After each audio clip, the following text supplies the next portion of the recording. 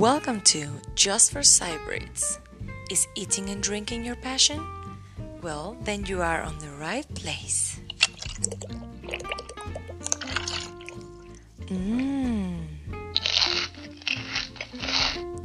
This is your host, Chef Italia Rodriguez. Sit back and enjoy.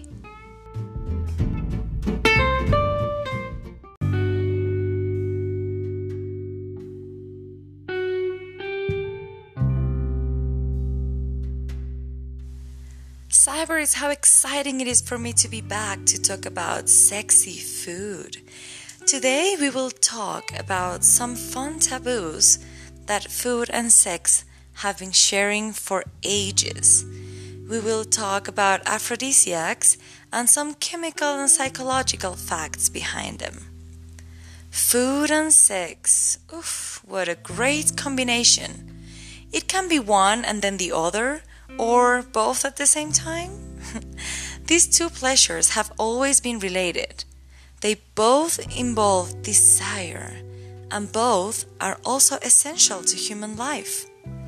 From the fact that a poor diet can be terrible to your sexual performance, and also to your biological performance if you are trying to get pregnant or to get someone pregnant, we also find some so-called sex drugs or love drugs, like chocolate. But does it really make an impact in our libido? Or is it merely a placebo? Well, let's take a look at this great topic, starting by what are aphrodisiacs?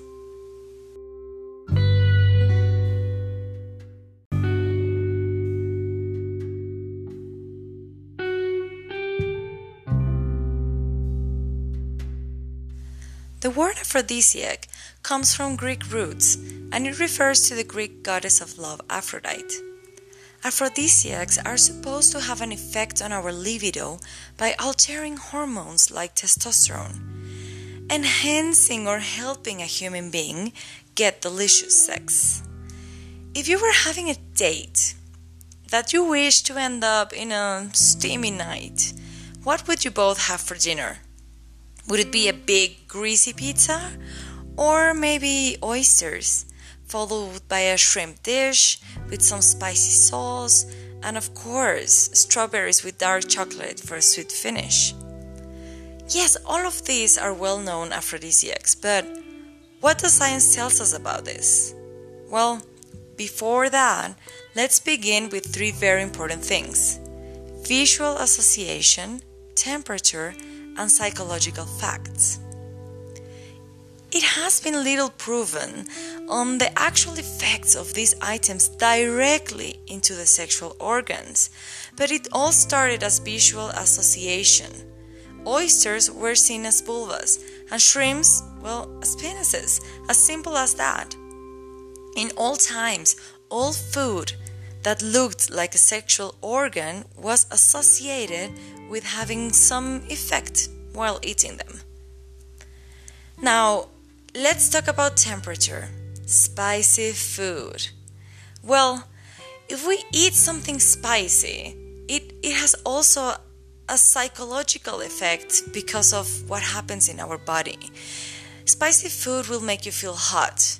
You will sweat. Your heart rate will increase. So, of course, by association, you will feel aroused. Now, again, if you are in the right mood, in the right circumstances, this doesn't mean that every time you eat something spicy, you will feel sexually excited, of course. But because of the things that you will feel in your body are similar to those that you feel when you are getting aroused or excited, then your brain may say, okay, something's going on here, and make the association. Now, we have to remember that there are some psychological facts that are very important. When we eat with a lot of desire, something happens in our brain which is similar to what happens when we are having an orgasm. You will release dopamine, the pleasure chemical. Dopamine is a vasodilator, Sorry if my pronunciation is not amazing on this crazy terminology that I don't usually use. But it's a vasodilator that it will help to widen blood vessels. And so it helps incredibly towards getting a good erection, or in the case of a lady, getting the genitals to inflame and get sensitive. Something that is also very important, psychologically wise, is anticipation. Don't forget, the mind is very powerful over the body. If the anticipation of the act is big, then the body, of course, is likely to respond. Let's say during that romantic date that we were talking about, eating oysters, it's not only the oysters you are eating, but also the anticipation that you are having on this food provoking something on both of you guys in your bodies. Alright, now something else that it's great to touch here are smells. As you may know, the sense of smell is extremely powerful, having a lot more neurotransmitters than the sense of taste. So beware, smells can turn you on. The way that the smells of food may have an impact in our sexual mood is because of several things. Let's see. Research has shown that some smells increase blood flow to the genital area, not only directly to the genitals. Different combinations work for men and different combinations work for women, but some are very subtle but very present. Now remember, we're talking about food smells, not perfumes that nowadays contain pheromones and other chemical things that can make you feel aroused or sexually inclined. Now going back to the studies I was telling you about. In these studies, it was proved that certain combinations trigger arousal and give or encourage an erection in both clitoris and a penis. Something important to consider is that during this research made in the Smell and Taste Treatment and Research Center in Chicago, they presented men and women different smells, measuring with a special machine if there was some change in their genital blood flow, and the results were positive.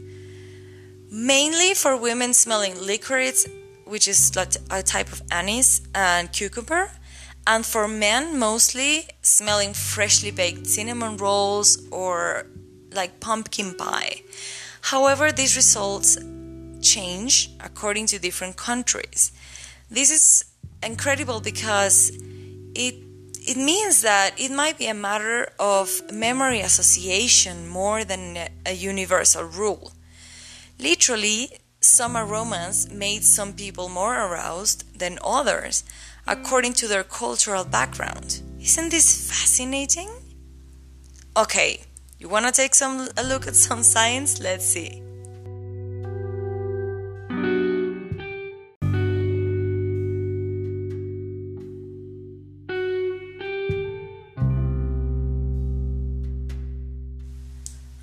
Chemistry, come to me!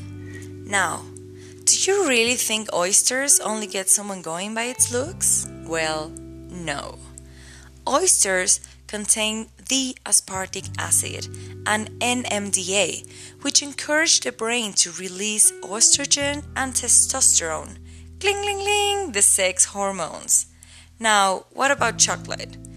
In Mexico, a long time ago, Aztecs associated chocolate with the goddess of fertility, Coatlicue, and ever since, chocolate has been considered an ally for lovers. It sounds romantic, but chemically it contains 3 big components. First, we have tryptophan, an amino acid that ends up producing serotonin, a neurotransmitter that acts regulating good mood in the brain. Yay, we love serotonin! It also has anandamide, another neurotransmitter that focuses in the same areas that THC in cannabis does. Isn't that interesting? And finally, we can take a look at phenylenediamine, a substance that makes you feel good. It's something similar to an amphetamine, so to say. As you can see, chocolate is actually a cocktail of substances that act all together in our brain, and if the mood is right, it will help you a lot to get sexually excited. But in other circumstances, it will only make you feel good. It's important to mention that no food has been scientifically proved to be a sexual organ stimulator itself. However, it might help you here and there, both physically and psychologically, to help stimulate desire. Now, this is what science says, but tradition is way bigger, and in tradition, mostly in Asia, we have several things that have been used for ages as a sexual aid. So, let's see, foods that might work according to years and years and years of use. First, we have ginkgo. From Japanese, ginkgo, which means silver apricot. This is a herbal supplement that relaxes the blood vessels and increases the blood flow to peripheral organs. These include the genitals, but not only. Another one we have is fenugreek. This is a plant that has been used in Ayurveda medicine for many years, and it is a treatment for women who have, let's say, a low sex drive. We also have maca. I'm sure you have heard this one. Maca is a root that now is commonly used in a powder form, and it's considered a superfood. It has many, many benefits, not only talking about aphrodisiacs.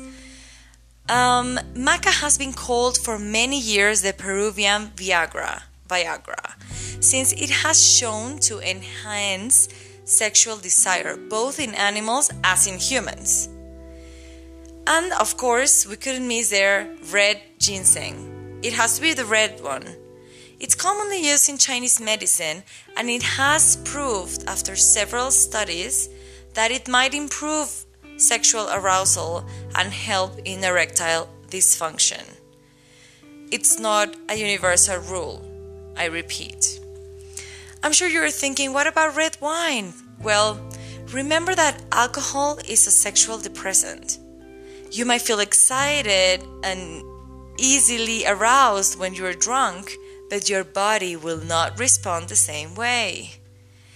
If you keep it to a couple of glasses of red wine, then you should be fine. Then we will have a little bit of the hot and the sweat that we were talking about with the spicy food.